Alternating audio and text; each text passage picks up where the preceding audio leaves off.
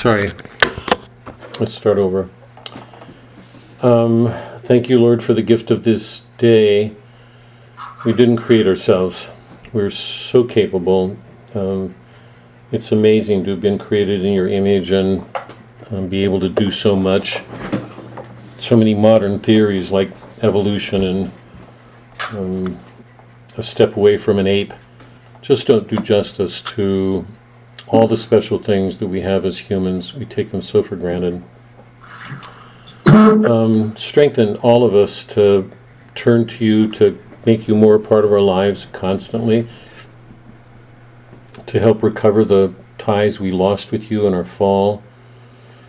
A special prayer that the work that we do will help in that way. It'll strengthen in us a love of things here on this earth. Our faith, our Catholic faith, does everything it can to hold reason and faith together when the rest of the world doesn't do that. The Protestant world breaks it. The secular world has no sense of miracles or sacraments. It's a strange place for us to be in.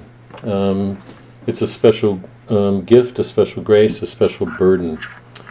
Strengthen all of us in our efforts to live up to that burden, to grow into it, to become more and more the people that you've given each of us to be. Help us in our work. Let this work bear fruit in all that we do with each other, in our families, in our work, in the communities in which we move about. I ask a special grace for Mary. She's at a turning point in her life, obviously. If she's had a serious relationship and has suffered disappointments, they will add to the difficulty she faces in college. Buoy her up. Let her know that it's in trials like these that we learn to see who we are and who you are. So help her turn to you for help, take comfort in you, to find a help in a struggle like this. Ask a grace for Connie and her family, that so much of what she bears, and Kay and David, particularly with their daughter, but for all of us. You guys may be offended at this, but tolerate me for a second. There's this wonderful line in Faulkner when a guy who's making a conversion is on his way to prison and stops by at a whorehouse. And the madam there, I hope we get to Faulkner. Who brings us into the modern world. But the woman there says, because he's not going to have an easy life, and he's a man of honor, and she says, we're all poor sons of bitches.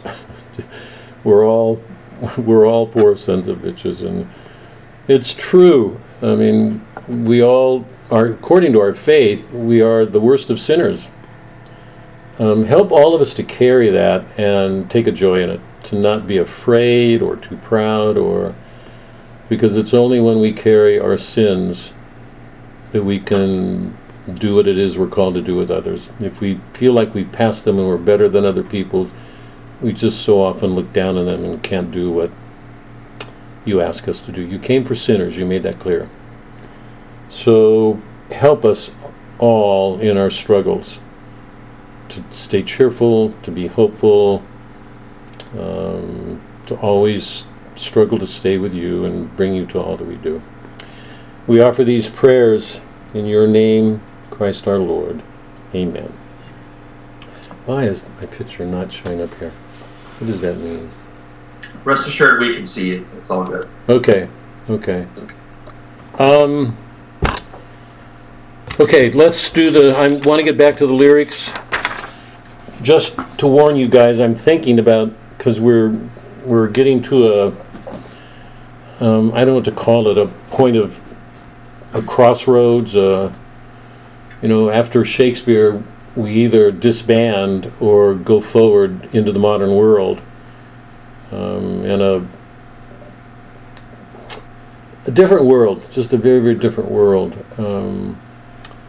And you all know that we did the Audens, the canonical hours, which was not an easy poem, a long poem.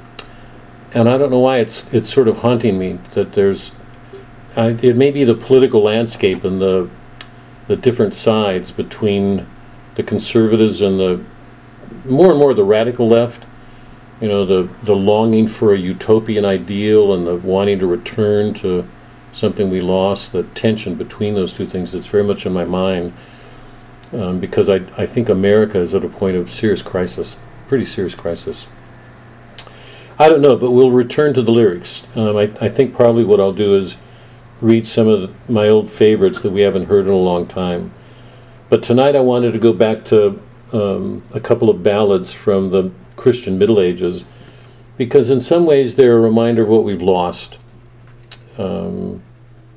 So I'd like to read those, just get us back doing the lyric. The two ballads that I've chosen are The Three Ravens and Timor Mortis.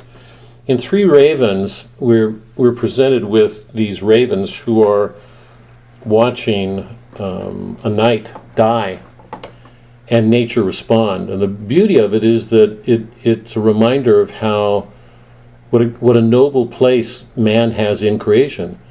In the modern world, you know that's not true. In the modern world, our view is low. We came from monkeys or from a chance event. According to the ancient view, our beginnings were high. The modern view is low. The ancient view is high. We were made in God's image. And here in the poem, nature comes to the service of man in a tender with a kind of pathos to what happens. It's a beautiful reminder that nature is, according to the Christian view, nature is responsive to man. It serves him as the paragon of creation. So it's so unlike our modern view, which looks at man as if he's a sort of nothing. We don't know where he came from. We don't know where he's going. He's a bundle of desires. He can have what he wants. The role of government is to protect his choices. That's it. Doesn't matter what his choices are. A woman can decide to have abortion. A girl at 12 can decide to have abortion without her parents' consent. It has the protection of government because the role of the government, as our modern government sees it, is the highest good is choice. It has to be protected, even if that choice is against nature. So it's a very, very different world.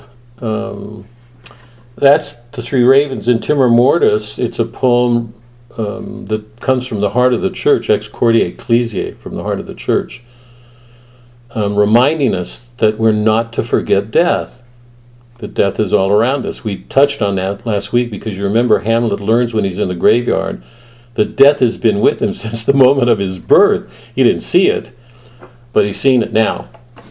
So, Timor Mortis, death troubles me. Death disturbs me. The church says, memento mori, remember death. Because if we don't, we won't really live our life the way we should. It's a precious, precious thing. When we start taking life for granted, we lose part of what's precious about it. Okay? So I'll leave the comments at that. The refrains, I think, are taken from music traditions. They may express a dance. So when the ballads were being sung, people were dancing and they express a move. They may call to mind something from farm life. I'm not sure. But in the Three Ravens, after each stanza, we've got those refrains: down a down, hey down, with a down, dairy, dairy, down, down. So the Three Ravens. Remember, the lyric is a reminder that there's a music to everything we're doing. Even in Hamlet, the play, it's a play, but it has a center, and that center is musical. It holds all the parts together. Even if it's not palpable and we can't touch it, it's there. All art implies a musical center. That was one of the fundamental principles we took away from Boethius. Remember the image of the circle with the still point at the center? It's that holds everything together. If there weren't that center, the play would go off. It would fly off into space, its parts. But it doesn't. It holds together. So even if we're not aware of it, there is a harmony of parts. There's a musical quality. Shakespeare poetry holds on to that. It's very musical. If we were to read the play aloud, you'd hear the poetry, the rhythm of the lines, the rhyming sometimes. They're all put to music because they have a musical center. So, the 3 ravens. There were 3 ravens sat on a tree, down and down, hey down, hey down. There were 3 ravens sat on a tree, with a down, down, hey down. They were as black as they might be, with a down, dairy, dairy, dairy, down, down. The one of them said to his mate, where shall we our breakfast take? Down a down, hey down, hey down. Down in yonder green field, it should, if I were doing this in Middle English, it would be, down in yonder green field, there lies a nick, slain under his shield. Down, hey down, hey down. His hounds they lie down at his feet, so well they can their master keep. Down, hey down, hey down. His hawks they fly so eagerly, there's no fowl dare him come nigh. Nature's protecting him. It's watching out for him. All nature surrounds, envelops him. Down there comes a fallow doe. She's carrying a birth. She's going to give birth. But it's more important to protect this night. Down there comes a fallow doe, as great with young as she might go. Down a down, hey down, hey down. She lifted up his bloody head and kissed his wounds that were so red. Down a down, hey down, hey down. She got him up upon her back and carried him to earthen lake. Down a down, hey down. She buried him before the prime. She was dead herself ere evensong time. Down a down, hey down, hey down. God send every gentleman such hawks, such hounds, and such a leman. Down a down, hey down, hey down. It's a beautiful affirmation of a nature. We've lost sense of it because today we tend to see nature through mathematical abstractions. We've lost a grasp of concrete things in their relations to each other. In the Christian world, there was an ability to see that nature was responsive to man. It moved with him. Timor mortis. In what estate soever I be, timor mortis, conturbit me. The thought of death disturbs me, is the Latin translation. As I went on a merry morning, I heard a bird both weep and sing. This was the tenor of her talking. Timor mortis, conturbit me. I asked that bird what she meant. I am a musket, both fair and gent. For dread of death, I am all shent. Timor mortis, conturbit me. When I shall die, know no day, what country or place I cannot say. Wherefore this song sing I may. Timor mortis, conturbit me. By the way, I want to stop here. I hate doing this, but I don't want to miss the chance because my mind is going and I'll forget. Reminds me of what Kay said last week when we were talking about Ophelia, why she sings. I'm going to come back to it and ask Kay to repeat it, but the importance of singing in a time of trial, because so often when we meet hard times, we fall apart, we become incoherent. Here, a bird is singing to keep his sanity, to hold on to a harmony, a stability. You know, it's protective to sing. That's why, so often in the dark we whistle as kids, or we'll sing a tune. It gives us a strength, that harmony, that sense that we're connected with some musical center. When I shall die, know no day, what country or place I cannot say. Wherefore this song sing I may, timor mortis, conturbit me. Jesu Christ, when he should die, to his Father he gan say, Father, he said, in Trinity, timor mortis, conturbit me. Remember, Christ said, take this cup away from me. All Christian people, behold and see, this world is but a vanity, and replete with necessity. Timor mortis, conturbit me. Wake I or sleep, eata or drinka, when eon me lasta enda do thinka, for greata fira me soul to shrinka, timor mortis, contribut me. God grant us grace him for to serve, and be at our end when we starve, and from the fienda he us preserve, timor mortis, contribut me. I was trying to throw in some Middle English just so you could hear it, because it really is lovely to hear. Just go. I don't want to spend any time in this, but go back to the third before the last. All Christian people behold and see this world is but a vanity and replete with necessity. It's interesting that the two things that people most have to contend with is vanity and a necessity. Those things that are determined, that we can't change. They're a part of what goes on in our nature. Those are the things that present us with sometimes the hardest problem. Okay, let me stop. Any comments on these poems or responses or? A question, Bob. Yeah. What was when you were reading Three Ravens? What was the refrain that you were using? Because I was reading an online version and it didn't have it. Wow, I don't think I can answer that, Mike. It's really interesting because I read this last night to the Francis group and somebody asked the identical question.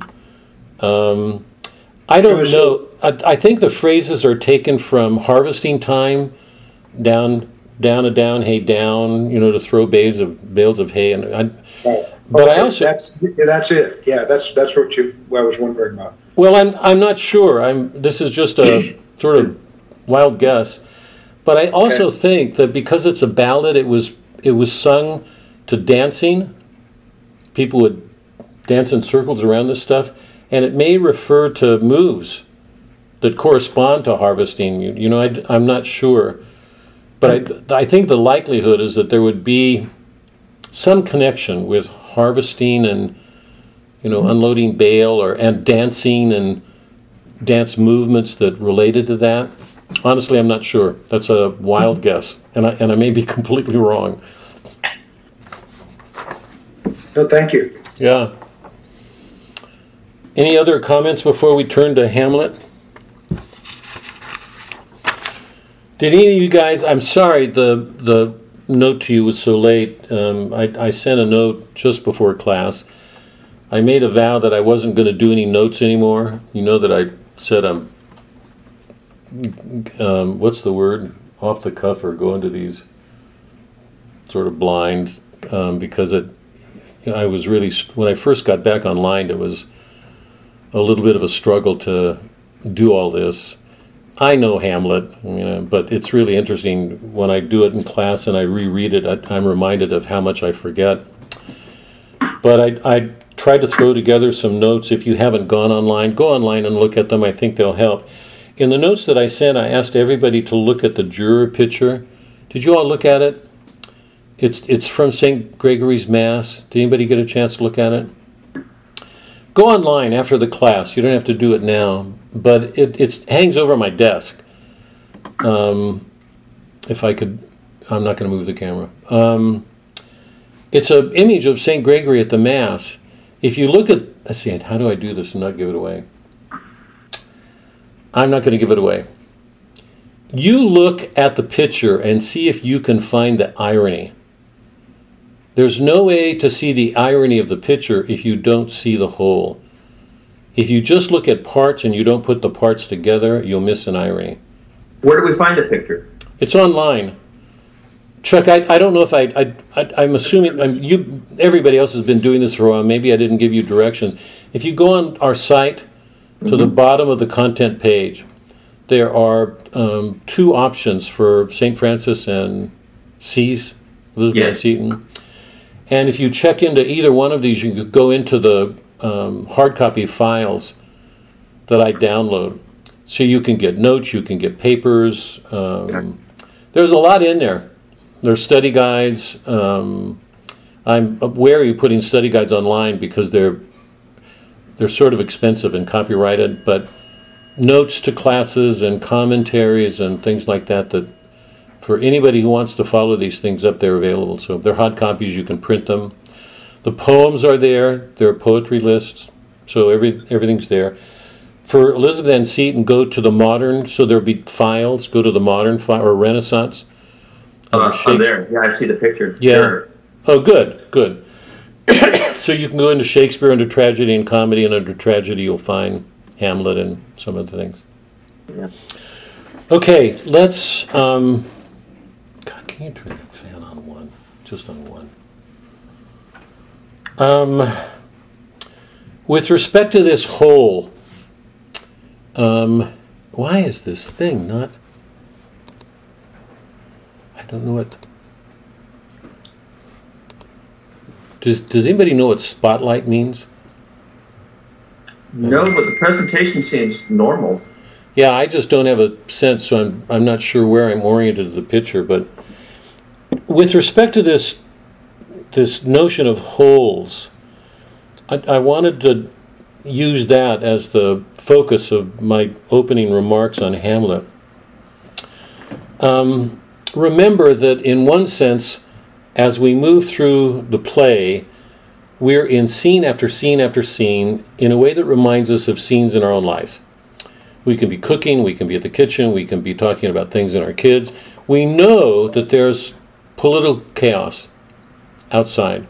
And as a matter of fact, we know it's in our neighborhoods. I mean, right now there's an election is going on in South Lake that has got everybody with their backs up because one of them is radically far left and one's conservative. And so there's a push to get out and vote. But the implications of that outcome are going to be real. Because in the one case, it's moving in the direction of, I don't know what to call it, woke culture, of teachers telling kids what they can or can't believe, or things they can or cannot say, or because there's an ideology behind them. So in one case, teachers are not passing on an inheritance. They're trying to, I want to be careful. Truthfully, the real word is indoctrinate. I mean, what they're doing is trying to shape the minds to create a world that conforms to their vision of the world. So in one, we're carrying on a past and working with it, trying to improve it, to live up to it. And the other, it's the result, the fruit of a vision. It's a utopian sort of visionary. And those are the issues. If I can, some of you may not agree with that presentation, but the point of it is that there's a lot going on in the world that's affecting our family. How well do we see wholes? Or are we so caught up in parts that we don't see the relationships between things? Remember, the image of Boethius was a still point at a circle. The closer you get to that still point, the closer you get to seeing things the way God does. Every work we've read, on my part, has been an effort to try to get to the whole, what that whole action is. Okay? And I want to get to that with Hamlet tonight. What's the whole? And behind it is this question, is God at work there? Is there something going on to show that what Shakespeare's doing is in conformity with what Boethius said? That there's a still point at the center. Is God present? Is he working? If so, how do we know? Where? Shakespeare gives us no image of them, the way he does in Homer, the way Homer does, where he shows the gods everywhere. We don't get an image, but we've got an action. Is he at work? How do we know? And here's the reason I want to open with this kind of these remarks. What's at stake in Hamlet is there was a king. He was murdered by his brother. The play opens when his brother takes over the authority of the kingship. He marries the former king's wife. He establishes himself in power. We looked at that. We looked at his opening State of the Union. And I remarked that if you remember the way in which Claudius is just a masterful Machiavellian king, he manipulates people so well. He puts everybody to work on the play. Polonius, Rosencrantz and Guildenstern. I mean, he asked Polonius to get his daughter to spy, to work with them. So we're watching a regime move in a certain direction because of a treacherous act, the killing of a king. So the opening words, "something's rotten in the state of Denmark," can just be passed off. But they're true. There's a rotting taking place. And as we watch the play, we can see the implications of it. Hamlet's going to kill Polonius by mistake. The effects of that are going to be disastrous. Laertes is going to come home with a mob around him wanting to overthrow the king. So one thing after another is falling apart. When Hamlet kills Polonius, Claudius realizes that he could have been there. He wants to get Hamlet out of the country, so he's going to send him to England. So almost every event, in some ways, can be traced back to that wrong, the killing of a king. Because to kill a king is to attack a whole people. And we're watching a whole people suffer from that act. While Claudius, ironically, is doing everything he can to try to protect what he did. So the ironies, the tensions are really deep. There's only one person who can see the whole or gets close to seeing the whole, and that's Hamlet, because of a private revelation. Nobody is privy to it. Nobody can see what he sees. The point that I want to underscore here is this. This is my point. Everybody in the play, all the citizens, Hamlet's friends, Polonius, Ophelia, Rosencrantz and Guildenstern, all of them think everything's okay. They're living by appearances, just like the people in Plato's cave. Are you guys following me? They're all living, that is, to put it more strongly in contemporary terms, they're all living according to codes of respectability. The king has taken office, they're all supporting him, everybody's going about their business, everybody thinks everything's okay. Is everybody following? I'm trying to put this as strongly as I can. They're all going about their life as if everything's okay, just the way we do. But something's wrong at the center. Who sees it? Who's able to see it and adjust the way he lives? Remember the opening lines in the State of Address when Claudius says, "For all our thanks." Remember? Here we, as 'twere, with a defeated joy, with an auspicious and dropping eye, with mirth in funeral and with dirge in marriage. He's using language to make it seem like he can resolve contradictories, to make it easier for people to go along. He's doing that in language. How many politicians are able to use language to get people to see something a way when it's not that way? Just not, particularly in our world as a Christian. Hope. Think about presidents who use the word hope or chime in with a biblical language to encourage people to do something, when as a matter of fact what's going on is not going to produce what they say. In Act 4, Scene 1,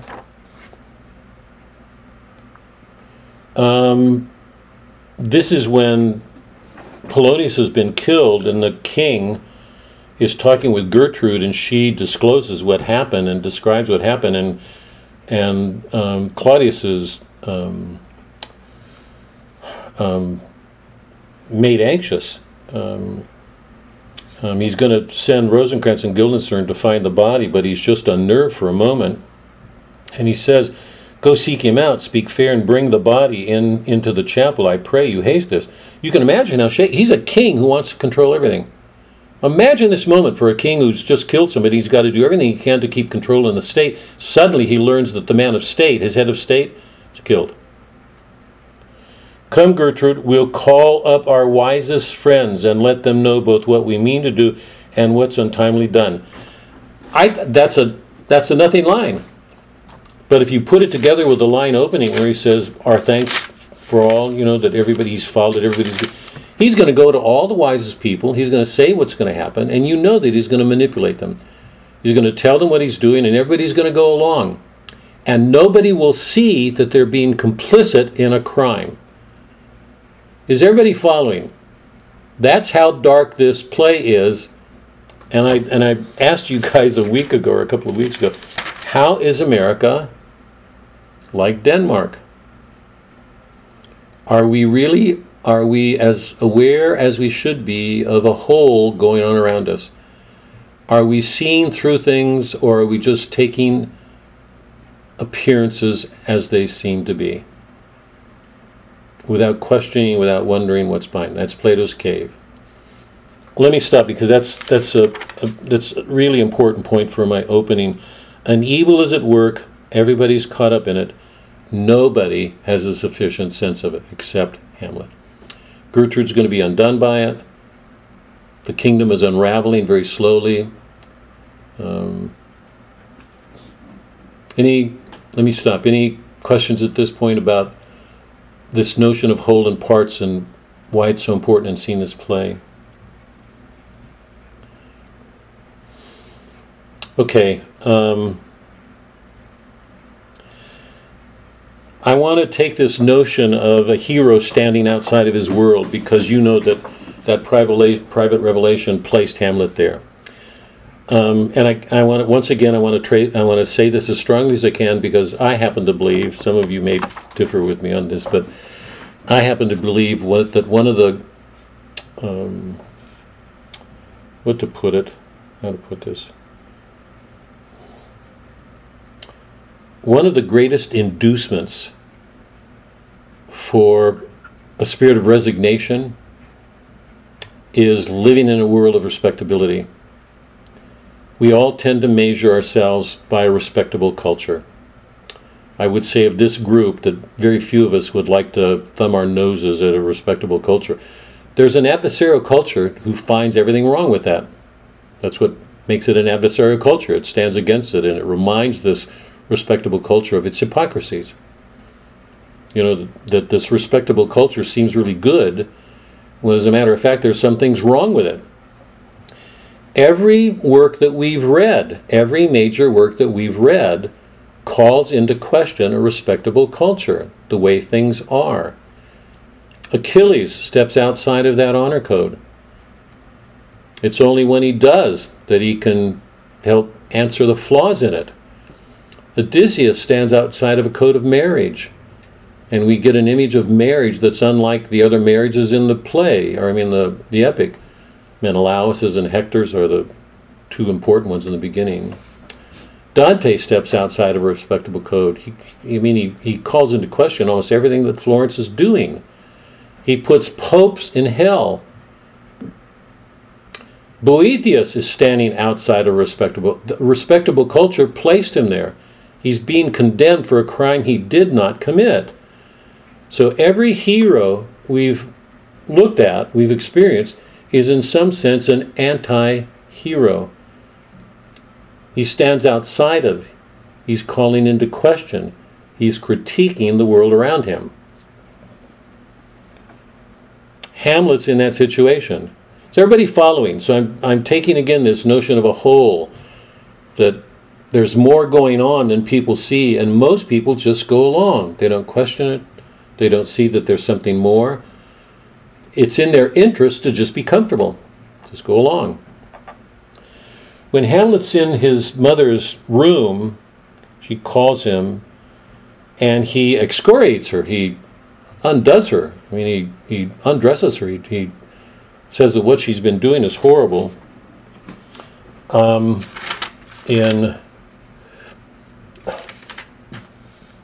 Act 3, Scene 4, about line 150 or so, he says to her, "Confess yourself to heaven, repent what's past, avoid what's to come, and do not spread the compost on the weeds."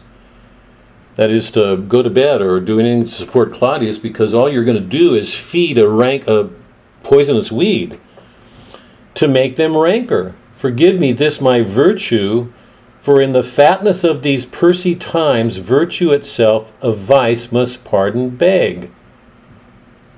To be good, he has to do what seems to be an act of vice or wrong. Is everybody following? Let's go back to the Iliad. When Achilles stepped outside of the honor code, What was the response of most of his comrades? Did they favor it, approve it, say what he was doing was great? No. No. That is, what he did by doing that is call into question the honor code, right? When anybody steps outside of that world, when Socrates did it, when Christ did it, people condemn that person because what he does is challenge, call into question the very codes by which people live. Shortly after that, this is still in Act 3, Scene 4, about line 175 or so, he says, he opens the closet, this is so comic, he opens the closet, he pulls out Polonius's body. The mother's horrified, he's just killed somebody. He's raked her over the coals, he's telling her all the bad she's doing, she married too soon, her husband's worse than she knows. And then he says, looking at Polonius's body, I do repent, but heaven hath pleased it so, to punish me with this and this with me, that I must be their scourge and minister. It's a little bit like the disciples saying, everybody's going to hate me because I'm scourging them. I'm telling them what Christ wants me to say. They don't like it. I'm scourging them. But it's my call. That I must be their scourge and minister. I will bestow him and will answer well the death I gave. Then he'll find a place to stuff him. He's going to put him in the hallway. And will answer well the death I gave him. So again, good night. I must be cruel only to be kind. Thus bad begins and worse remains behind. I must be cruel only to be kind. Because, once again, from the perspective of the respectable world in which Hamlet moves, what he does seems awful. Yeah? Cruel. But he's trying to be good. He's trying to fulfill his father's quest. Is everybody following the paradoxes here? That very often, let me put it in Christian terms, very often to stand, because it's going to become more explicit at the end, very often to stand with Christ, we have to do things that are going to upset people. They're going to look at what we're doing as bad when we're struggling to do something good. Okay? So with those opening comments, let me stop and we'll turn to the play. But before we do, let me stop for any questions or comments on one of the things that's there's this strong tradition in Western culture. Every major work, the Iliad, the Odyssey, the Aeneid, the Divine Comedy, Boethius, Shakespeare, with Helena, with Portia, with all of them. We've been dealing with people who to live a more authentic life, who are not just bound by appearances of things, have to do something that puts them at odds with a culture, and they make it possible to correct something in that culture that has to be corrected if that culture is to go on. If Hamlet doesn't answer this, things are going to get worse. There's a corruption at work spreading. Let me stop. Any comments or questions or...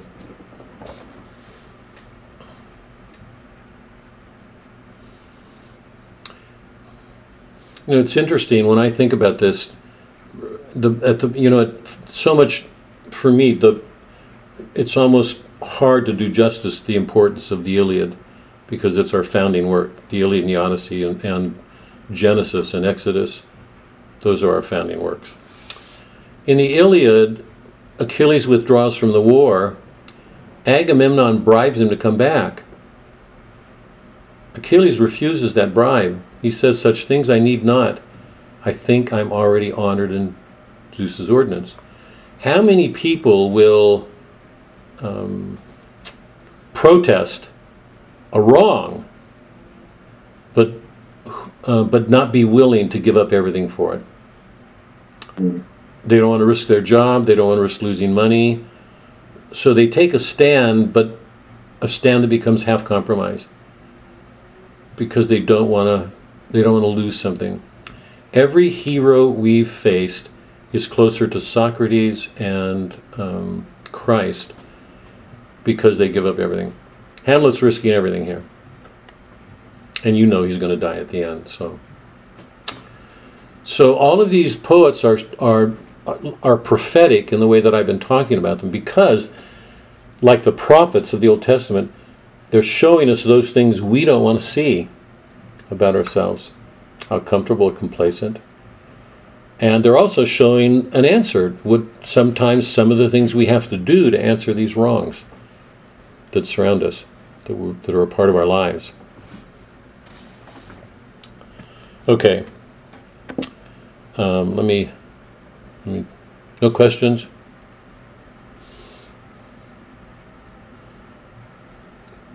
Anne? No. Pretty blouse. Come on, you guys. I must be doing something wrong here. Something's not right. No objections, Bob. I mean, it makes sense. Okay. Turn to Act 4, Scene 1.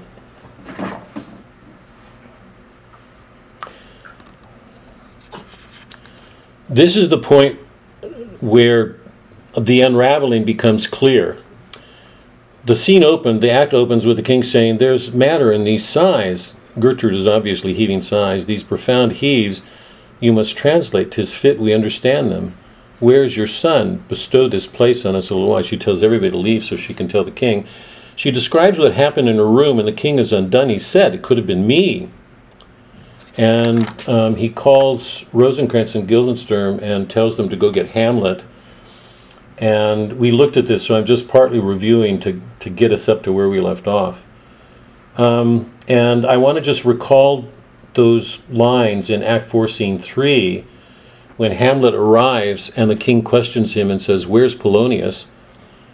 And Hamlet uses all this eating and worms and fishes language as a way of showing that he's aware that the king is feasting on his people, that people are food, that a worm is eating at things. And Polonius was only one of them. Okay, so it's an image. By the way, we did this when we did Dante. Remember, the Inferno ends with an image of Satan eating Cassius, Brutus, and Judas, the three great traitors, 2 in the public world and 1 in the religious world. He's eating them.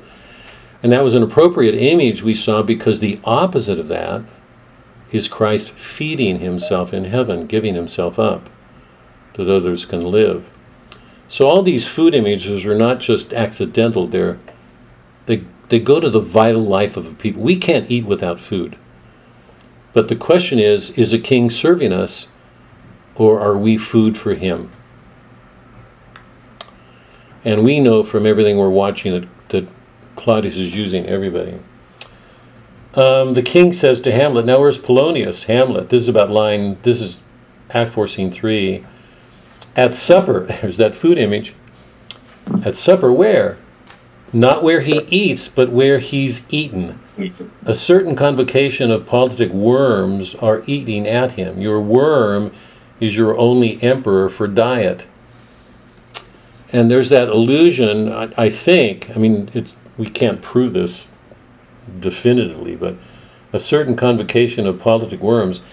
There could be an allusion to the Concord of Worms that took place in 1515, and it was at that Concord that Luther was present. So once again, it may be an allusion to the Protestant influence that's just beginning at this time.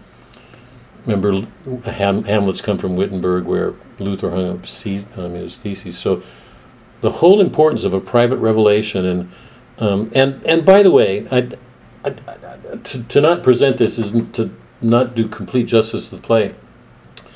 In one sense, we know that it's private revelation that gives us the play.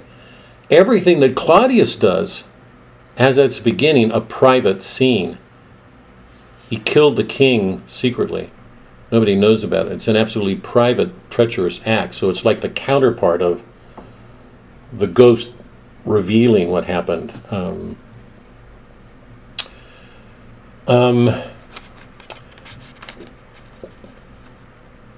the king confronts Hamlet and sees what a danger is and sends him to England. And it's at that point that we get Hamlet setting off for England and seeing what Fortinbras is doing in Act 4, Scene 4. Remember, he's watching Fortinbras go off to risk an army of men for a patch of land. And here it's, once again, it's his beating himself up because Fortinbras is fighting for nothing. And he has a legitimate ground for acting to avenge his father, and he's not done it yet. So he's doing what every epic hero has done. He's beating himself up for not yet having done what he knows he has to do. He says, this is about line 50 or so, led by a delicate and tender prince whose spirit with divine ambition puffed makes mouths at the invisible event, exposing what is mortal and unsure to all that fortune, death, and danger dare, even for an eggshell. Here's a prince, young Fortinbras, doing what he's doing for nothing. Rightly to be great is not to stir without great argument, but greatly to find quarrel in a straw when honor's at stake. How stand I then, that have a father killed, a mother stained? And at that point, remember, he says, oh, from this time forth my thoughts be bloody or be nothing worth. So seeing Fortinbras seems to just add fuel to his purpose. In the next scene, we have those painful scenes involving the queen and Cordelia, or Ophelia. I just want to read again a couple of lines just to keep in mind some of the subtle tensions of the play. Act 4, Scene 5, about line 40 or so. Ophelia comes in, the queen is there, she's singing, remember, and generally about flowers. The king says, how do you, pretty lady? Well, God dilled you, that is God give you back. What's the word? Repay you. They say the owl was a baker's daughter. Lord, we know what we are, but know not what we may be. The allusion to the daughter and the baker may refer to a daughter refusing to give Christ something in a baker's song. But we're not sure. But she says, they say the owl was a baker's daughter. Lord, we know what we are, but not what we may be. That's a telling comment. It's as if she has some sense that she's betrayed somebody. She knows who she is. She also knows she's lost Hamlet, and now she's lost her father. Is something happening to her that she's not fully aware of? She continues to sing, and then remember, it's a love song. The king says, pretty Ophelia. It's about St. Valentine's Day. Indeed, law, without an oath, I'll make an end on it. She'll bring it to an end. By Gis and by St. Charity, alack, and fie for shame, young men will do it if they come to it. By cock they are to blame, quoth she. Before you tumbled me, you promised me to wed. He answers, so would I, a done by yonder sun, and thou hadst not come to my bed. Does anybody think that Hamlet and Ophelia have had sex together? In fact, let me ask it as a question. Before this point, because the lines seem to suggest that, did Hamlet and Ophelia have sex together before this time, before this breach between them? I'm thinking yes. And I don't know, I don't have any hard evidence about that, but the bitterness that Hamlet expresses, especially his conversations and his sarcasm to her during while they are watching the play, seems that comes from a jilted lover. Yeah. Anybody else? Kay, what do you think? Has Hamlet and Ophelia had sex? Can you put your audio on? Yes. Oh, there it is. reading between the lines, even though the Hamlet, Shakespeare doesn't come right out and say so. Between the lines, I have a feeling that they did. You guys are nicer than I am, or worse than I am. And I always think you guys are too innocent. I'm the dark one. Anybody have different feelings? Am I going to be alone on this, or Suzanne and I are going to be alone on this? Well, I was just thinking maybe because of the time of the play that it's so prevalent these days. It's like it's nothing these days, but right. Back then, right. I don't think it was as bad as it it is now. So I would say no. I would like to think no. Let's put it that way. Yeah. I was thinking about that question before you asked for a while back as soon as I read it. And I have to say yes because I can't make sense of it otherwise. So you need to explain that to me. Okay, I'll try. I'm not sure that I'll be able to do it well, but Suzanne, I don't think so. I was asking her today what she thought, or wait, no. Her first response was, yeah, along the lines of what you were saying, Connie. I don't think sex was as prevalent as it is today. But I think in court circles with royalty, that women would have been really susceptible to the come-ons of men, and the royal court, because of its power, would have had real claims on women. So I think in court circles, sex was probably more prevalent than a lot of us would want to admit. But so you can say that here, but in my mind, all the evidence is against that. Hamlet is absolutely principled. The two love each other. She's innocent. There's nothing in my mind that I know of. Kay's phrase is right on, I think. To do anything, we have to read between lines here. We don't know. There's no evidence. Hamlet's too principled. Polonius and Laertes warn Ophelia off pretty bitterly. Remember we looked at those lines. Polonius is pretty clear in saying to his daughter, Hamlet's going to trifle with you. So he speaks words that are really disillusioning, and I don't think her response shows that they've already had sex. It puts her father in a bad light because he's saying that's all Hamlet wants. I don't think that's what happens. The interesting thing about these lines for me, when she says, before you tumbled me, you promised me to wed. That, by the way, that's a traditional ballad. She's singing traditional ballads, in this case that have to do with romance. He answers, so would I have done by yonder sun, and thou hadst not come to my... so would I have done before the sunset, I think, and thou hadst not come to my bed. How does anybody read those lines? Doc, how do you read those? Well, go ahead. He's swearing by the sun. As sure as the sun rises, I would have, if you had not. Hold on, I've got somebody's coming. How do you read those, Doc? You mean the song she's singing? His response, so would I have done, so I would have done if by yonder sun thou hadst not come to my bed.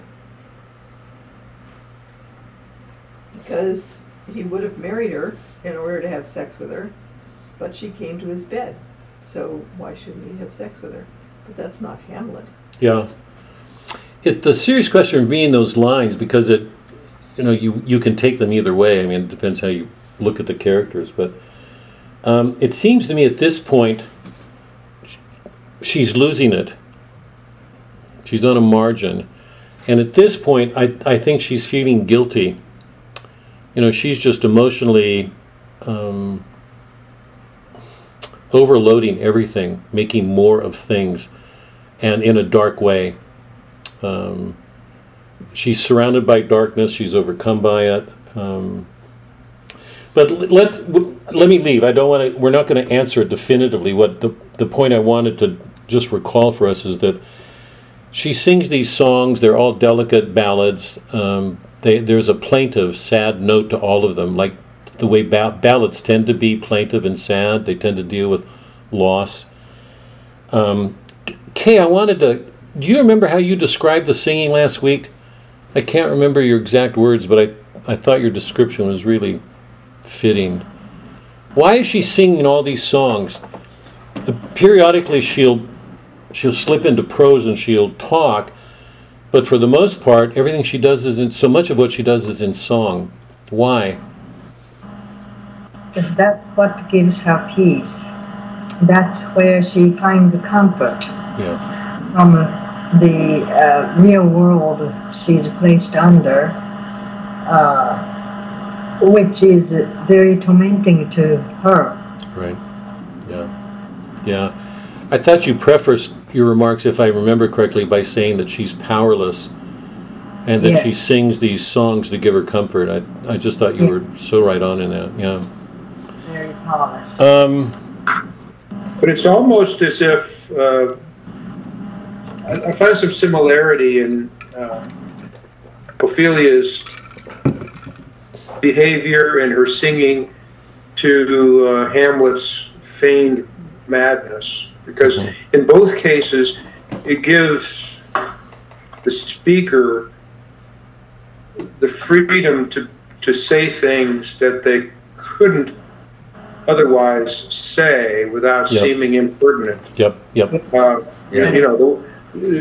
Hamlet's conversation with the king about the maggots and the worms would have been, if he were perceived as perfectly sane, that would have been a very disrespectful thing to say to the king. And even Ophelia, when she offers Claudius the daisy, I'm reading from the notes in the book about that. She says, you should have your rue with a difference, because it signifies that he's from a lesser branch of the family. Yeah. All the flowers have a special meaning, and she's aware of them. Yeah. The only difference, I mean, the one thing that I would want to add to that, Michael, is that because this question still haunts me. I'm sorry Heather's not here. You all know, God, I should have. Keep Heather in your prayers, please. I just remembered. God bless it, because her family's closed in with COVID. But this difference between the women in the north and the women in the south, that Ophelia and Gertrude are both very weak women. I think you're right on in your description, Mike, but the interesting thing for me is that Hamlet can carry it off. Ophelia can't. So even if she puts on this it's not the same. It's not an antique disposition. She's losing it. She's slipped into another world. She's failing. For Hamlet, it's conscious. It's a mechanism to help him that's conscious. Yes, I agree. Yeah, she's not putting it on. Yeah. So we're watching a young woman fade, and it's so different from, just as a contrast, it's so different from the role that Portia takes on when she goes to court to defend Antonio. Okay, let's quick. At this point, the king and the queen are even more upset because of what they're seeing in Ophelia, and at that moment, Laertes breaks in with the support of a mob wanting to overthrow the king. They want to make Laertes king now because of his line to the throne. And it's interesting, the queen's response, how cheerfully on the false trail they cry, "Oh, this counter, you false Danish dogs." The Danes are really, as a people, truly are losing it in this play. Something's rotten in Denmark. Something's happening to this people.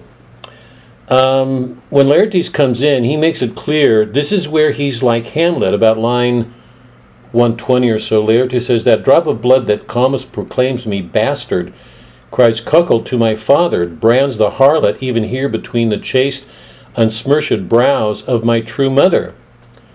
He's got to avenge his father. He's in a position exactly like Hamlet's.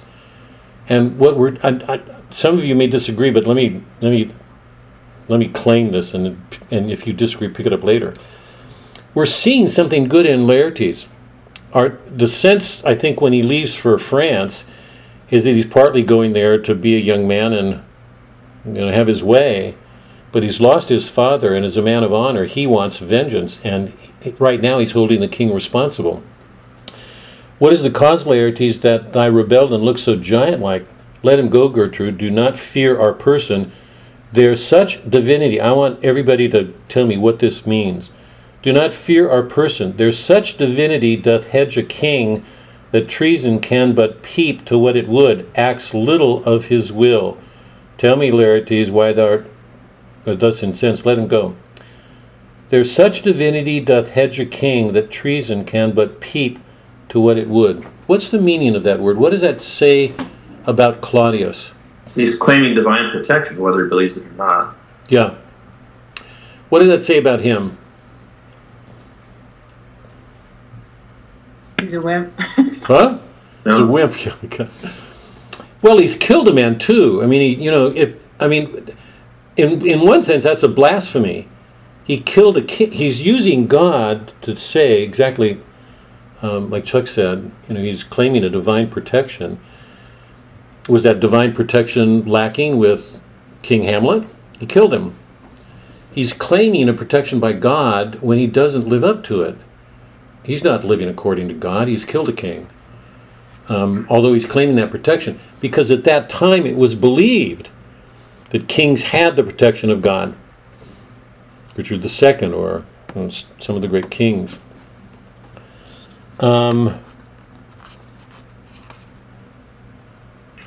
Ophelia comes in, and the king asks Laertes to wait on what they're doing, and it's at this point that the king will persuade Laertes that he's innocent, that Hamlet was after him and killed his father. Shortly after this, they get the news that Hamlet has returned from the Channel crossing. The king reads a letter, and I think the king is alarmed because he doesn't understand what happened. Remember, he sent Hamlet off to die, and here is Hamlet returning. When Laertes hears this, is Act 4, Scene 7, about line 50. I am lost in it, my lord, but let him come. It warms the very sickness in my heart, that I shall live and tell him to his teeth, thus didst thou. That is, you killed my father, now you're going to have to deal with me. Act 4, Scene 7 still, it's at that point that the king says, trust me, give me your will.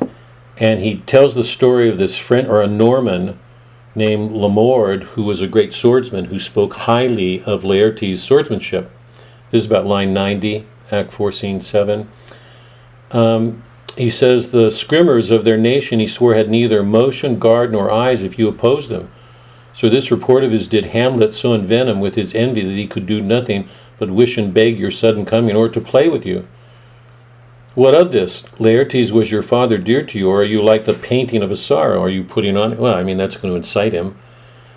The king says that this swordsman spoke so highly of Laertes' swordsmanship that he thinks in a contest between him and Hamlet, there will be no contest. So he says, trust me, here's what we'll do.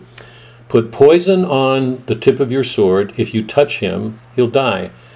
And I will back it up by poisoning the cup so that we be sure that he dies. So they go into the fencing match plotting to kill Hamlet. Okay. It's at this point that the queen enters. This is Act 4, Scene 7, still about line 170. One woe doth tread upon another's heel, so fast they follow. Your sisters drown, Laertes. Laertes drowned, oh where? And she tells the story of Ophelia going out of this branch and falling into the stream and dying. So let's go to Act 5, Scene 1. Just a couple of things here. It opens with these two clowns speaking to each other while they're digging a grave.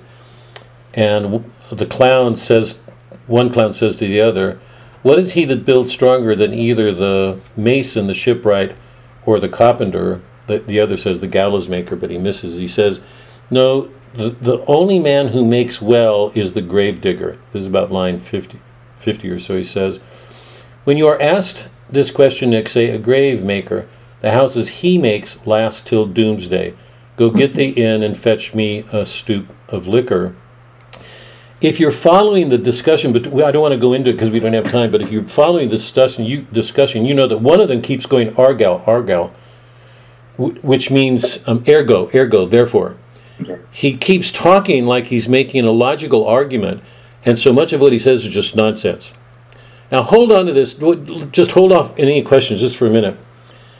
So Act 5 begins with a comic scene.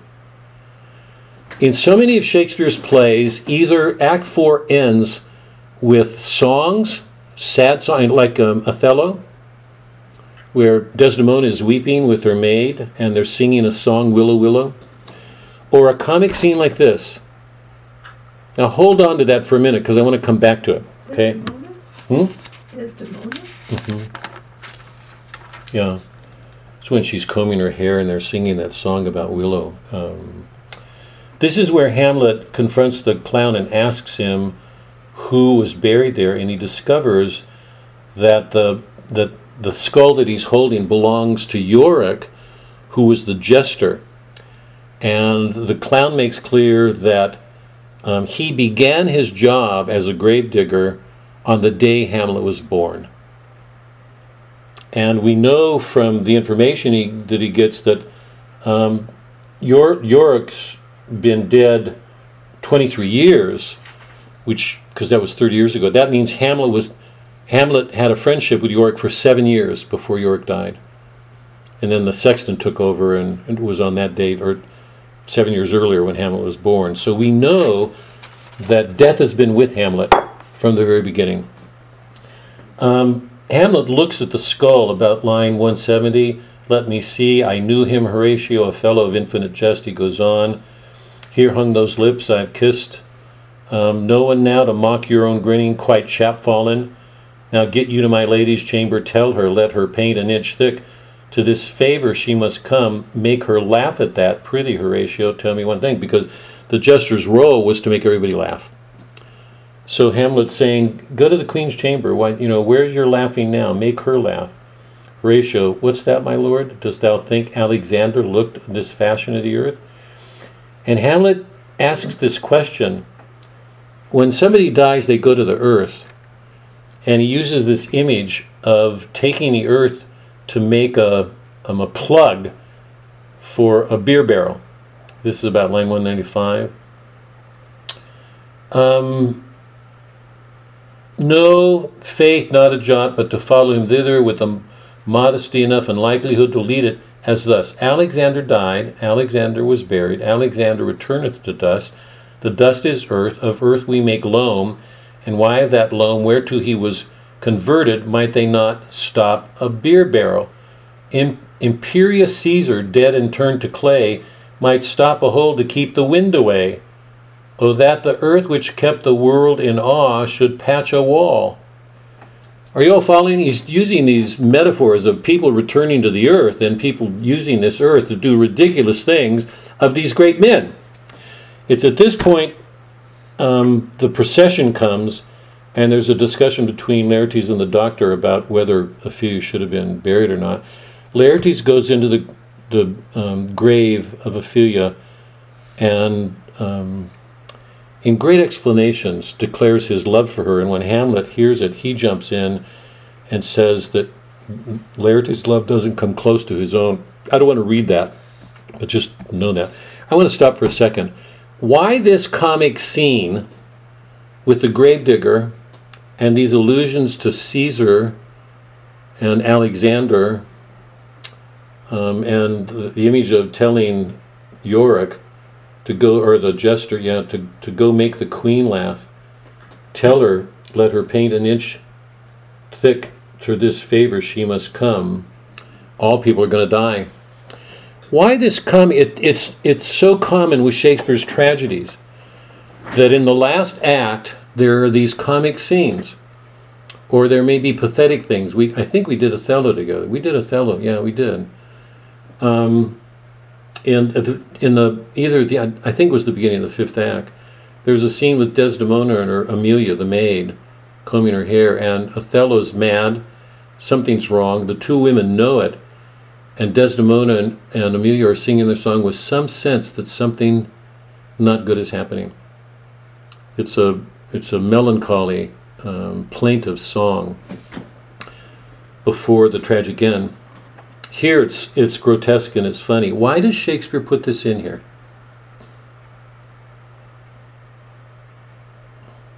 It's relief in a sense. And it also urges us to step back a little bit, and it sort of induces some humility to look at the ridiculousness of our situation. Yes. Anne, go ahead. Do you have something?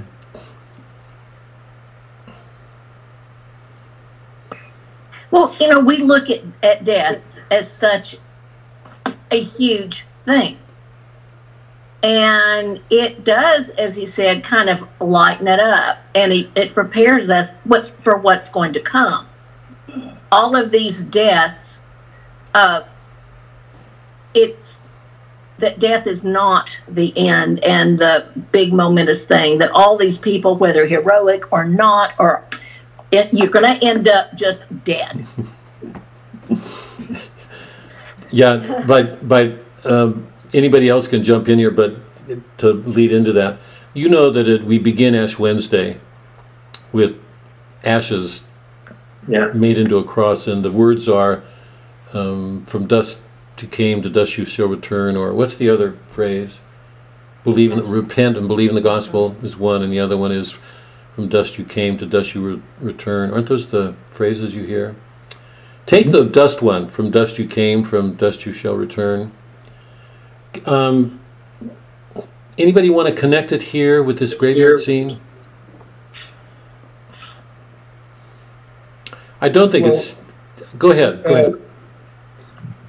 I mean, the whole play revolves around a dishonest, a crime committed in lust for power, and the subjects that are discussed in this graveyard are some of the greatest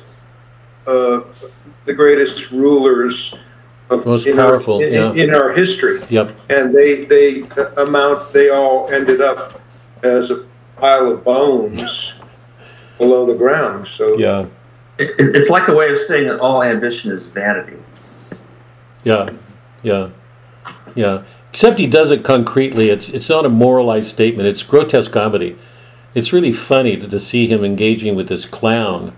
We can call him that fool that plays roles in Shakespeare's plays, because he should. I mean, Chuck and Ann, you all touched on it, but how ridiculous all of this is. The vanity is a good word. That there's this comic aspect that to everything that's going on.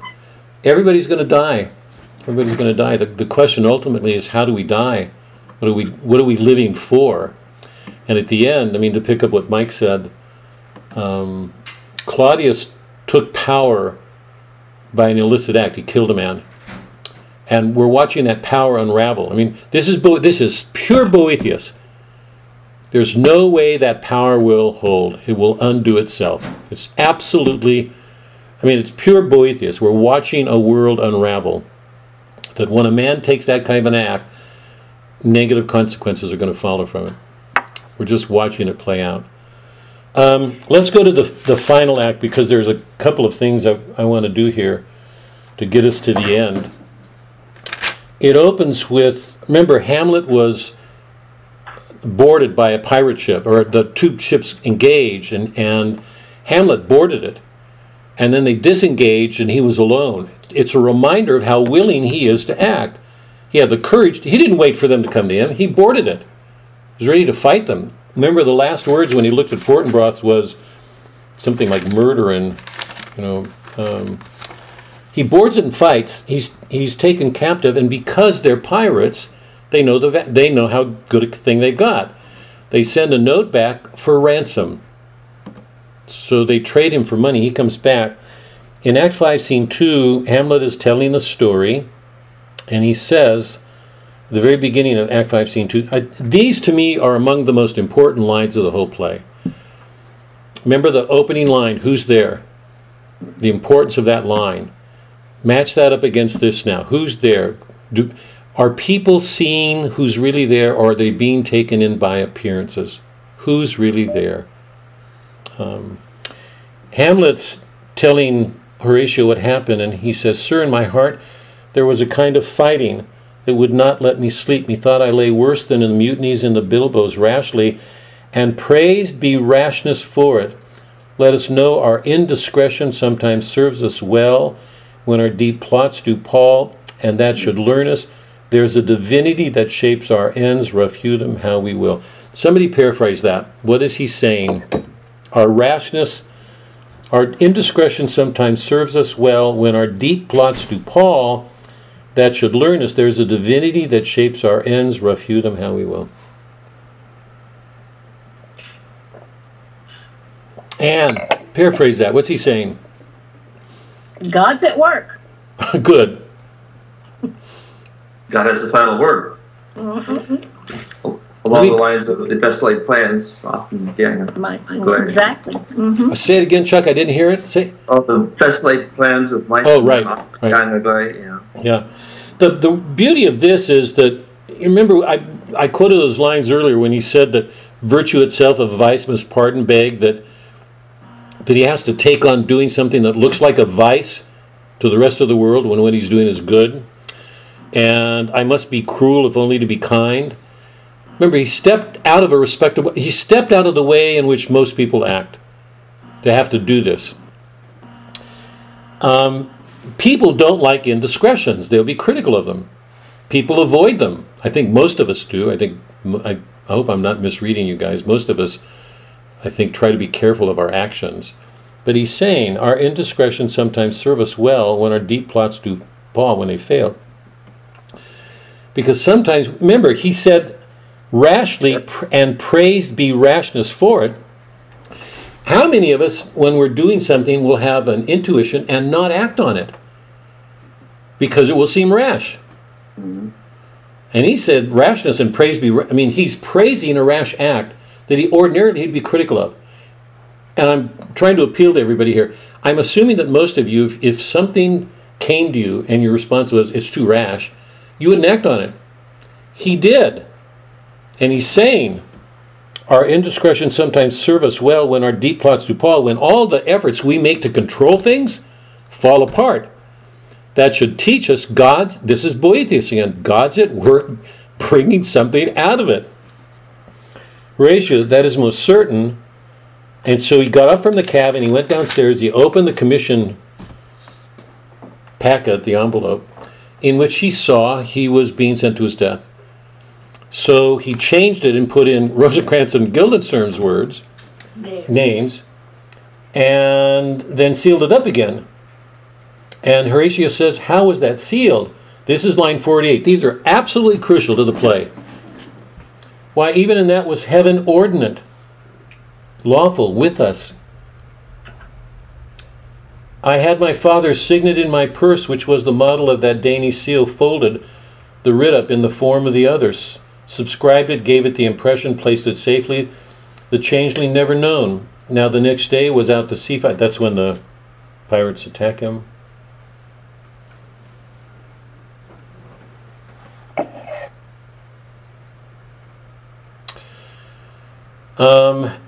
As Horatio hears these words, go down a few lines, about line 60, he listens to Hamlet and he says, why, what a king is this? Remember, he's a prince, but he's seeing the nature of a king and what Hamlet does. Remember, we're all called to be priest, prophet, kings. We're supposed to be priests. We're supposed to be kings. We're supposed to be prophets. Why, what a king is this? Hamlet, does it not think thee stand me now upon? He that has killed my king and whored my mother, popped in between the election and my hopes, that he would have been the heir, he was elected, he was in line for the throne, popped in between the election and my hopes, thrown out his angle for my proper life, he's angled everybody to get at Hamlet. And with such cozenage, he's cozening, he's playing up to people. Is it not perfect conscience to quit him with his arm? And is it not to be damned to let this canker of our nature come in further evil? Again, paraphrase that. What's he saying? And with such cozenage, is it not perfect conscience to quit him with his arm? And is it not to be damned to let this canker of our nature come in further evil? What's he saying? Anne, go ahead. He's brought it on himself, and it would be wrong not to take him down. You got to get rid of that evil. So does he feel bad about what he's doing? This is a huge turning point, because he basically gives himself over, resigns himself to say, oh, well, I'm acting under God's plans now, and feels divine sanction for what he's about. He feels a duty, in fact. Yeah, and he's also saying to not do it would be a dereliction of duty. Yeah, more than a dereliction, it would be damnable. Because you killed a king, you struck at the heart of a people. So, or Osric comes in to say that this recreational sword play is going to go on between him and Laertes. You know, this is the way the plan ends. And there's this humor between Osric and Hamlet and Horatio, because here's another fool that injects in what's going on this comic spirit again. He's just a fool, but finally he has to get word back to the king and Laertes whether Hamlet's going to come in to do this recreational match. So he leaves. This Act 5, scene 2, still about 195.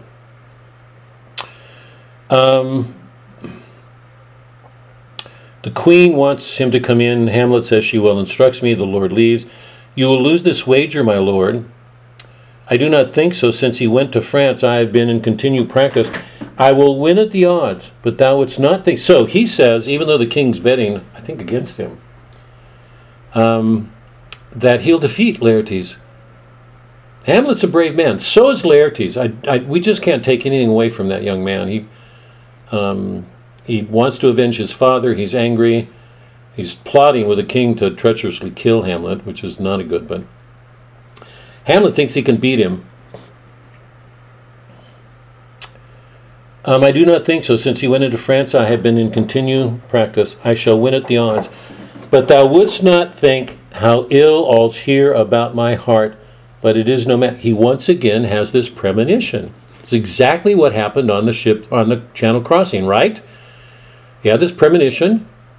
Something wasn't right, and it was rash to get up, but he got up, went down, and he actually discovered he was going to his death. So on the basis of that premonition, he's saved. And he says, once again, thou wouldst not think how ill here about my heart, but it's no matter. Nay, good my lord, it is but foolery. But it is such a kind of gainsgiving as would perhaps trouble a woman. You know, these sorts of feelings are things that women would have and give in to them. He doesn't want to do it, seems, but it's heavy. Horatio, if your mind dislike anything, obey it. I will forestall their repair hither and say you're not fit. Now here's, just for a minute, because I want to focus on this. Because this lines up with what his description, you know, when he said he had this premonition and then he went down and then sealed it up, and Horatio says, how did you seal it up? And he says, well, even there heaven was ordinate. Even then he had the signet in his... So all these strange coincidences are piling up. When coincidence piles up on top of coincidence, can it be coincidence any longer? I hope everybody's clear on that. If your mind dislike anything, I will forestall to repair hither and say you're not fit. Hamlet. Hold on to these words because they're probably the most important in the play. Not a whit. We defy augury. We defy augury. That's from the taking of the auspices in that old world. There's an augury, an omen. Something's strange. A sign is being given that's strange. We can't ignore it. There's special providence in the fall of a sparrow. If it be now, 'tis not to come. If it be not to come, it will be now. If it be not now, yet it will come. The readiness is all. Since no man of aught he leaves knows what is to leave betimes, let be. The readiness is all. He goes in, and you know that Hamlet, when they start the fencing match, gives 2 touches. He actually outduels Laertes. They struggle with each other. The queen, during the breathing breaks they take, the queen calls him over and she wipes his brow, and does that a couple of times. Hamlet, they come together again, and neither one of them touch this time, but this time they engage each other, and Laertes wounds Hamlet and loses his sword, and Hamlet picks it up and wounds Laertes. So both men are touched by poison.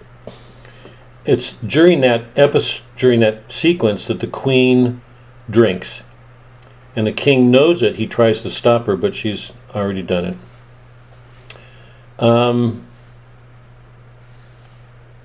So they're both wounded, and the queen falls, and she suddenly exclaims, this is about line 297, how does the king? She sounds to see them bleed. It looks like she's fainting because she's overcome with the blood from the 2 men. No, the drink, oh my dear Hamlet, the drink, I'm poisoned. Hamlet, oh villainly, oh let the door be locked, treachery, seek it out. Laertes falls, he's wounded. It's here, Hamlet, thou art slain, no medicine in the world. Now think, because he had planned with Claudius to kill him, and now he's saying to him, no medicine in the world can do thee good, in there thee is not half an hour's life. The treacherous instrument is in thy hand, unbaited and in venom. It's the tip is bare, and it's poison. The foul practice hath turned itself on me, lo here I lie, never to rise again. Thy mother's poisoned, I can no more. The king's to blame. The point in venom too, then venom to thy work. He wounds the king, and at that moment everybody's doing what they would have done in the beginning if he'd acted. Treason, because he's just killed a king. So everybody's still seen by appearances, yes? They're all in this world. Treason. Oh, yet defend me, friends, I am but hurt. Here, thou incestuous murderous damned Dane, drink off this poison. Is thy union here? Potion. Follow my mother. So he forces him to drink, and the king dies. Laertes, he is justly served. It is a poison tempered by himself. Exchange forgiveness with me, noble Hamlet. Mine and my father's death come not upon thee, nor thine on me. Hamlet. Now, I want to just end with these words, and then I've got a couple of questions to ask, so we're good on time. Hamlet says, heaven make thee free of it. I follow thee, I am dead. Horatio, wretched queen, adieu, you that look pale and tremble at this chance, that are but mutes or audience to this act. Had I but time, as this fell sergeant death is strict in his arrest, oh, I could tell you, but let it be. There's too much to tell. He's going to die. Horatio, I'm dead. Thou livest, report me and my cause aright to the unsatisfied. Horatio, never believe it. I am more an antique Roman than a Dane. Here's yet some liquor left. That is, in a moment of losing his honor, a Roman would take his life. We know that from Antony and Cleopatra. Horatio, these men are so great. Horatio shows his love of his friend because he's going to die with him. He doesn't want him to go. I mean, they are friends. The honor that he can do him is taking his own life right here. Report me and my cause aright to the unsatisfied. Never believe it. I am more an antique Roman than a Dane. Here is yet some liquor left. He's going to take some. Hamlet, as thou art a man, give me the cup. Let go by heaven. I'll have it. He's taking it away by force. O God, Horatio, what a wounded name, thing standing thus unknown, shall live behind me. If thou didst ever hold me in thy heart, absent thee from felicity a while, let some time pass here before you go to heaven. What amazing words, absent thee from felicity a while. And in this harsh world draw thy breath in pain to tell my story. It's at this point that Fortinbras and the English embassy comes and discover it, and Fortinbras, who shows a real nobility here, says, bear Hamlet up on this beer and take him off. Now, I've got a couple of questions here that to me are really, really major. So I'm glad we've got the time we have. We've already talked about the grotesque comedy, that it's an important perspective because it reminds us that death is always here, that there's something ordinary. No matter how puffed up people get, everybody has to die. And they can take themselves too seriously. Claudius did. The Queen did. Polonius did. But I've got a couple of questions, and let me just put the three of them out and then take them in order. At the end here, is Hamlet the same man he was at the beginning? No. Wait, Chuck, be still. Hold on. Lori, would you grab that guy, even if at a distance? I can't. I'm trying to mute him, but I can't. I'm going to mute myself. You remember Act 5 opens with Hamlet telling Horatio about the Channel crossing. And he said he had this misgiving, and he goes down and he opens it and changes the condition and then seals it back up. And Horatio says, how was that done? He said, again, heaven was ordinate. And then those lines where he's invited in and he has this misgiving. And he compares himself to a woman that he's being moved too much. And Horatio says, I'll forestall it. And he says, not a whit. There's a special in fact, let me take a minute. I want to be clear that everybody's clear on what this means before we take my question. Not a whit we defy augury. There's a special providence in the fall of a sparrow. If it be now, 'tis not to come. If it's not to come, it will be now. If it be not now, yet it will come. The readiness is all, since no man of aught he leaves know. He knows nothing of when he's going to leave. What is it to leave betimes? Let be. Somebody paraphrase that. What's he saying? Laura, you want to... Come on. What's he saying?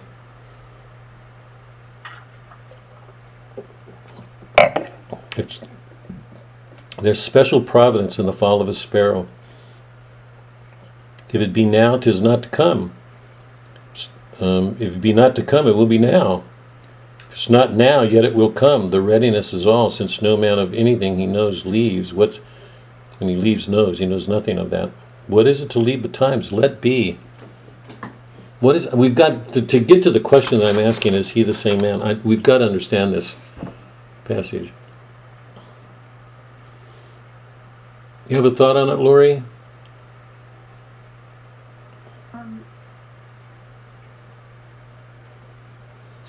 Is he I'm trying to understand. Is he speaking of not killing the king?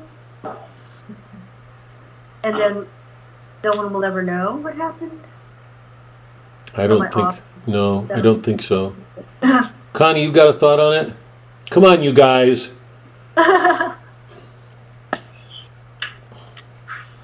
Anne?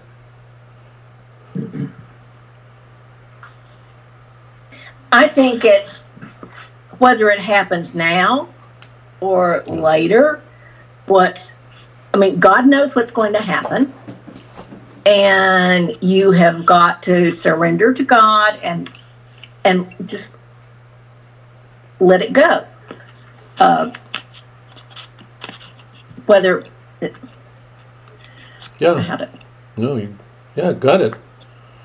Yeah, he doesn't quite phrase it that way, but nobody knows when our end is. If it's now, it will be now. If it's not, it'll be later. But the whole question is so explain that line. The readiness is all, since no man of anything he leaves knows. What is it to leave betimes? Let be. What does he mean by readiness is all? Chuck, go ahead. See, I raised my hand. That was good. Yeah. Well, there are echoes of the gospel. No one knows the hour of his coming. Yeah. And the readiness is all means... Well, so because of that, you've got to be ready if you're Christian. Right.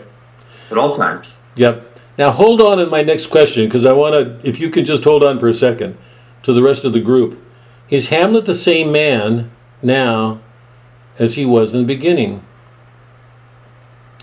And is his fulfillment of the quest in the same spirit in which he picked up the quest from his father?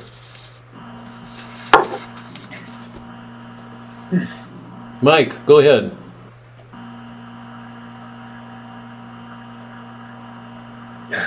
Boy, I don't know. I mean, he sets out with his, after his visitation of the coast, uncertain and sort of floundering. He devises a way to tap into the king's emotions, and he gets some certainty there, but then he doesn't act, and yet he does act because he kills Polonius thinking it's the king. That's the reason Polonius dies, because Hamlet thinks that it is, in fact, Claudius behind the curtain. Right. But even then, I don't think he's as resigned to his vengeance as he is at the end of the story. Kay or David, you guys go ahead. I think when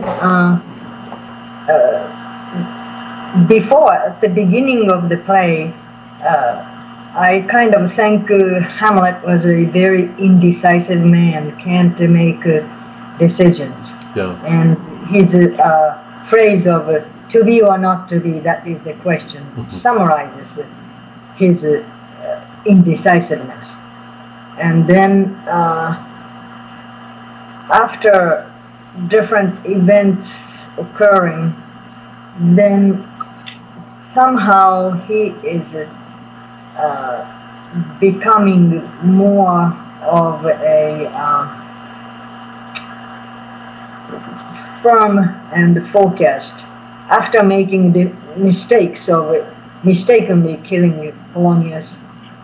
And before that, he decided he's going to execute vengeance on Claudius, and then goes and then sees him praying, and then he says, well, I don't want to send him to heaven, because if I killed him when he's praying, then he'll be going to heaven. Right. That's kind of wishy-washy to me. Once he decided it, then he should execute it. But that, then eventually he kind of matures, sort of, and he's more focused. And there, that let it be, that kind of tells me that he is beginning to realize that God's hand, his hand is at work, and whatever he does, let God take care of it, so to speak. Yeah. Kay, can you focus just for a second? I mean, you've given a good answer. I've got questions about part of it, but can you is Hamlet changed? Can you name the change? How is he different? Like in the beginning, he was like to be or not to be. It's very indecisive. Yeah. Okay. But somehow, in his quest to then execute revenge on his father's murderer, he is becoming more focused on carrying out that mission. Yeah. In order to avoid being damned. Yeah. Connie. Well, I was wondering, did he ever look at it as self-defense? Because he knew now, at the beginning, of course, it was vengeance for sure. But at the end, the king wanted him dead. Does that come into play at all? Like he's like, oh, well, it's more self-defense now. I don't think so. In the way that you're putting it, Connie, I don't think so. And let me try to pick up both what you and Kay are saying. And some of you may disagree with this, but it seems to me after the Mousetrap play, Hamlet's committed. He couldn't do anything, couldn't trust anybody. See, wait, I'm gonna wait. Chuck, you've been, and I'm glad for you, but come on, go take up my question, because I know you've been wanting to. I don't think it's my turn yet, but I will. Yeah, go. He becomes Brutus. Becomes Brutus? listen, I like this. The key insight that you've given us early on is you don't understand the parts of the play until you see the whole. And it's caused me to go back and reflect now on things I saw earlier. So it wasn't for nothing that he had that conversation with Polonius about his young acting career, in which Polonius tells us what? About how he was in the play where Caesar's killed. Right. And he says, now I'm more an antique Roman than a Dane. I think the word antique was just a nod to Shakespeare's times. He could have said Roman, but he didn't want to be identified as a Roman at that time, but an antique Roman. And he sees himself as Brutus. Wait, that's Horatio. No, that's Hamlet. In the passage we just read a minute ago? Did I get that all wrong? Horatio's at the end when Hamlet says stay alive and Horatio says no. When Horatio is planning to take his life, if these are the lines you're referring to, he says, never believe it, I am more an antique Roman than a Dane. Here's yet some liquor. Horatio's going to take his life to be with his friend. So he's looking at himself as a Roman and doing that. And Hamlet says, no, absent thee from felicity, while wait, because you've got to save my good name. By the way, I think there's something very Roman in Hamlet. I mean, in the sense that he wouldn't do this unless his sense of honor was about to be torn. He said, stay alive, you've got to save my name, because you're the only person who knows the whole. If you don't tell this story, nobody's going to get it. So you have to stay alive. That is interesting. You have to be Shakespeare. Somebody has to tell this story, because if it doesn't get told, nobody will see. This great wrong will not be understood. Let me go back and pick up what Connie and Kay were saying. I think that Hamlet's absolutely firm and resolved, decisive, after the Mousetrap play. He intends to kill. We know that from his killing of Polonius. He only does it because he thinks it's Claudius. Hiding. When he passes Claudius at prayer, he says, this is higher in salary. He doesn't kill him then. He would have, because we see him killing him in the next scene, or thinking he's killing him. From that moment on, Hamlet is decisive. He's committed. He's sent away. There's a potential revolt in what happens with Laertes, and he fights with the Pyrrhus. He's just a brave man. He goes into the sword fighting saying he's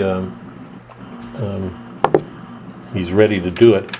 There's that line that I read earlier too, when he's watching Fortinbras go off, and he says, as he's watching this guy, it's just another instance of somebody spurring him. Oh, from this time forth my thoughts be bloody or nothing worse. Last time I asked everybody to make a comparison between Fortinbras and Hamlet. I don't want to take the time tonight, but it would be good to look at Fortinbras, because Fortinbras is not an intellectual. He's just a sort of jock. He's going to kill. This is so important. Hamlet carries all this stuff. The theology, the faith, the issue of a private revelation, how to test it, what to do. Is the ghost real or an evil?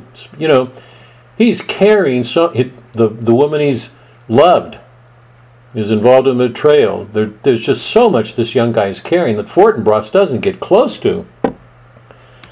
So my question is he the same man? Is the spirit in which he kills Claudius at the end the same spirit as his father's? Does he kill Claudius in the same spirit that his father passed on to the quest to him in the beginning? Because Claudius is finally killed. Or has that spirit been changed? Is his father's spirit still alive? Is that so the old honor code has just been carried forward? Or has it been changed? Is he the same man, or is he changed? He's now trying to remove a canker. It's not about revenge.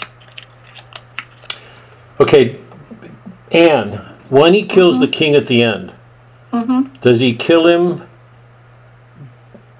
because the principal motive in that act is his father and the quest that he gave, or is it something else? I think it's something else. A man who was not a rightful king, who was a terrible leader,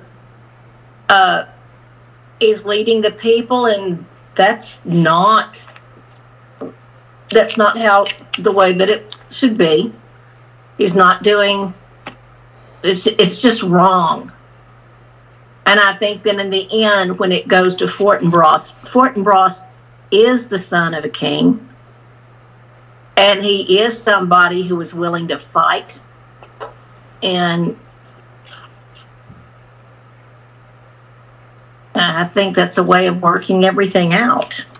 He says, Laertes says, when the two of them are now poisoned, both of them are, and the queen is shouted out, "I'm poisoned, it's the king." Hamlet says, "O villainy, ho, let the door be locked, treachery, seek it out." Laertes falls, and he describes what's happening, that Hamlet's about to die. "The foul practice has turned itself on me. He's going to die. They're all dying. Lo, here I lie, never to rise again. Thy mother's poisoned. I can no more. The king's to blame." Hamlet. "The point in venom too." The king and Laertes had planned a treacherous act. "The point in venom too, then venom to thy work." He hurts the king. "Treason, treason." And it's then that he sends the king to his death. And Laertes says, "He's justly served. It is a poison tempered by himself. Exchange forgiveness with me." In the very last breath, Hamlet and Laertes forgive each other. And Laertes is the one who initiates it. Exchange forgiveness with me. He's the one who planned to kill him. So Hamlet went into it. Wait, Connie, to go to this. I want to answer your comment. Hamlet knows that something's wrong. He knows the king is bad. So there's no question about that. He's too bright. He's a bright young man. He's seen what Polonius does. He's seen the effect on Ophelia, the woman he loves. He's watched her give in. So he knows the king's behind it. But there's nothing in the text to lead us to believe that he knows that he goes into that fencing match, with the king and Laertes, planning to kill him. For all his knowledge, it's a fencing, But in the back of his mind, there's not a question. He knows he can't trust the king. But I don't think we have any sense from the text that he knows they're poisoned. We don't know that. It was secret between the king and Laertes. And that's why it's important when Laertes says the point was in venom, the poison in the cup. So suddenly he's presented with all these things. The king poisoned the cup, the mother's died, Laertes is accidentally wounded. So my question is the spirit in which he kills the king the same spirit passed on by his king, by his father, and the same spirit in which he received it? Or is it changed? And let me just remind everybody, in the beginning, Hamlet could trust nobody. Absolutely nobody. He's absolutely isolated. He doesn't even trust the father's ghost. He has to put on that mousetrap play to find out. And when he does, he trusts it. He knows the ghost is real. But he doesn't trust anybody.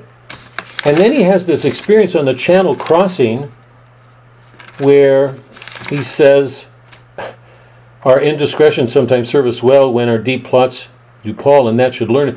There's a divinity that shapes our ends, refute them how we will." God was at work in some way. That comes towards the end of his life. And then he talks about the signet, and Horatius says, "How was it sealed?" And he says, "Why, even there heaven was ordinate." Hamlet learned on that chapter. By the way, you know this from the Odyssey, in literature, for the great writers, Homer, Dante, Shakespeare, when the sea comes in, it generally is an image of some grace, some mystery, something not to do with land, homes, and it's at sea that this thing happens. Well, even there, heaven was ordinate. He has this misgiving again. Horatius says, "I'll forestall it," and he says, "No, not a whit, we defy augury. There's special providence. If it's going to be now, it's not to come. If it's not to come, it will be now." The readiness is all. He trusts in God. Is this the same man who began the play? And is the spirit in which he kills Claudius the same as it was in the beginning?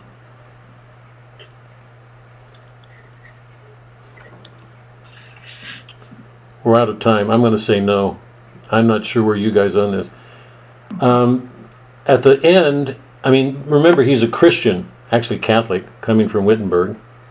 His father lays on him a burden that in spirit belongs to an old honor code. It's a heroic code. It's his father. It's that old honor code we saw in the Iliad. And Hamlet is a Catholic, is a Christian.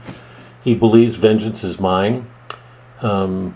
I believe he puts himself at risk when he passes the king and says, I'll catch him when he's doing a damnable act, because he wants to send him to hell. That's not his, he can't do that according to his faith, but he walks by, but it's not for, I think Hamlet's in danger then.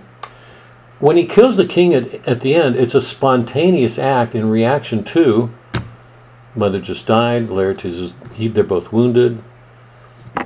It's a completely different situation, but now he carries that channel crossing in him.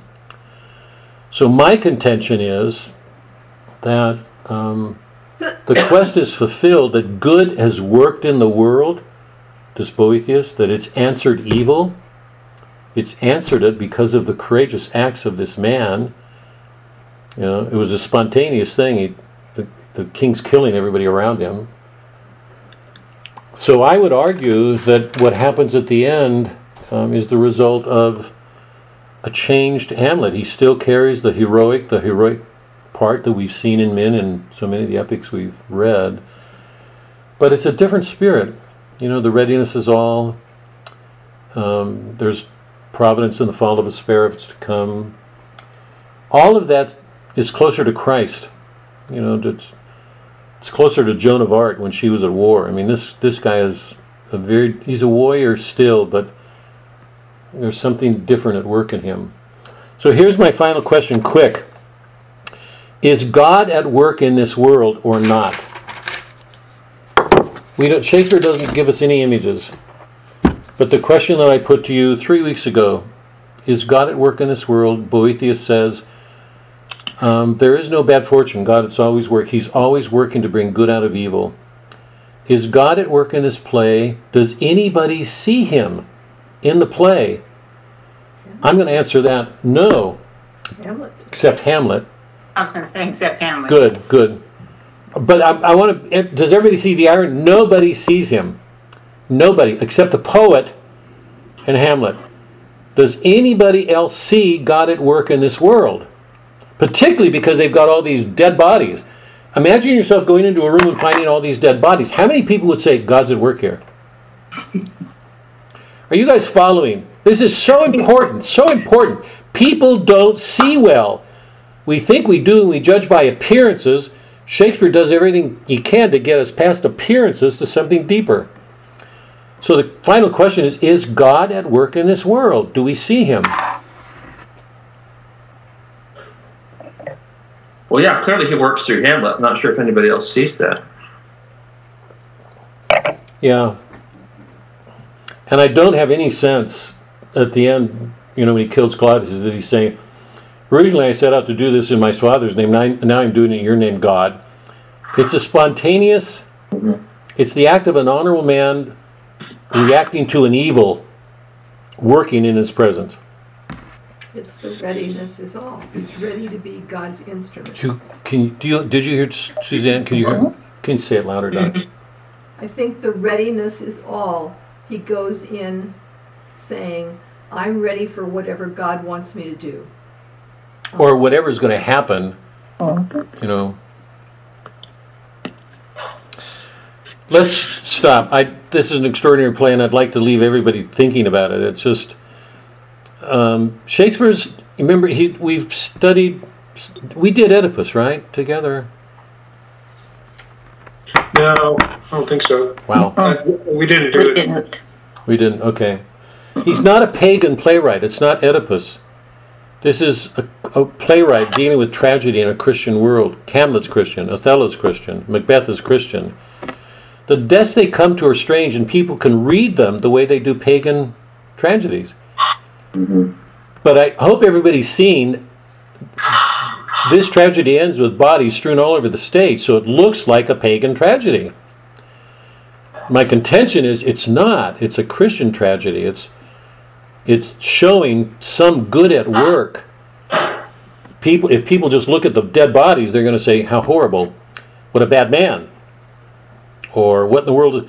Hamlet is saying to Horatio, stay alive, absent thee from felicity a while.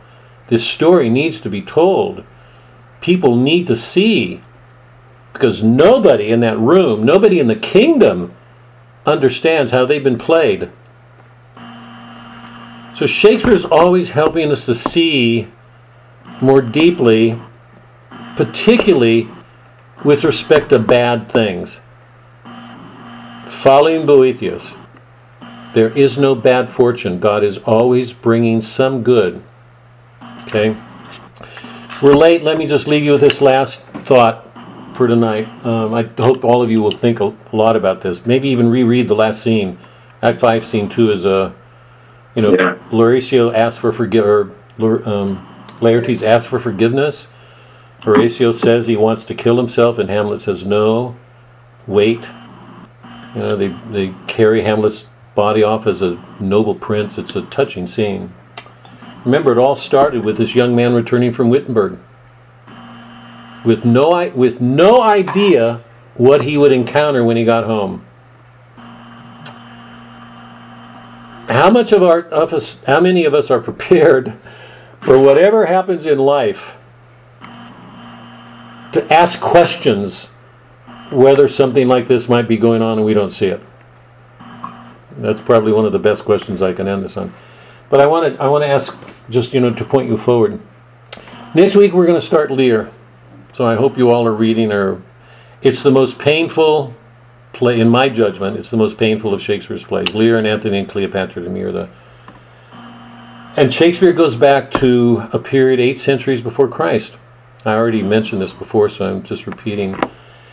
Why did he do this? Why did he do this?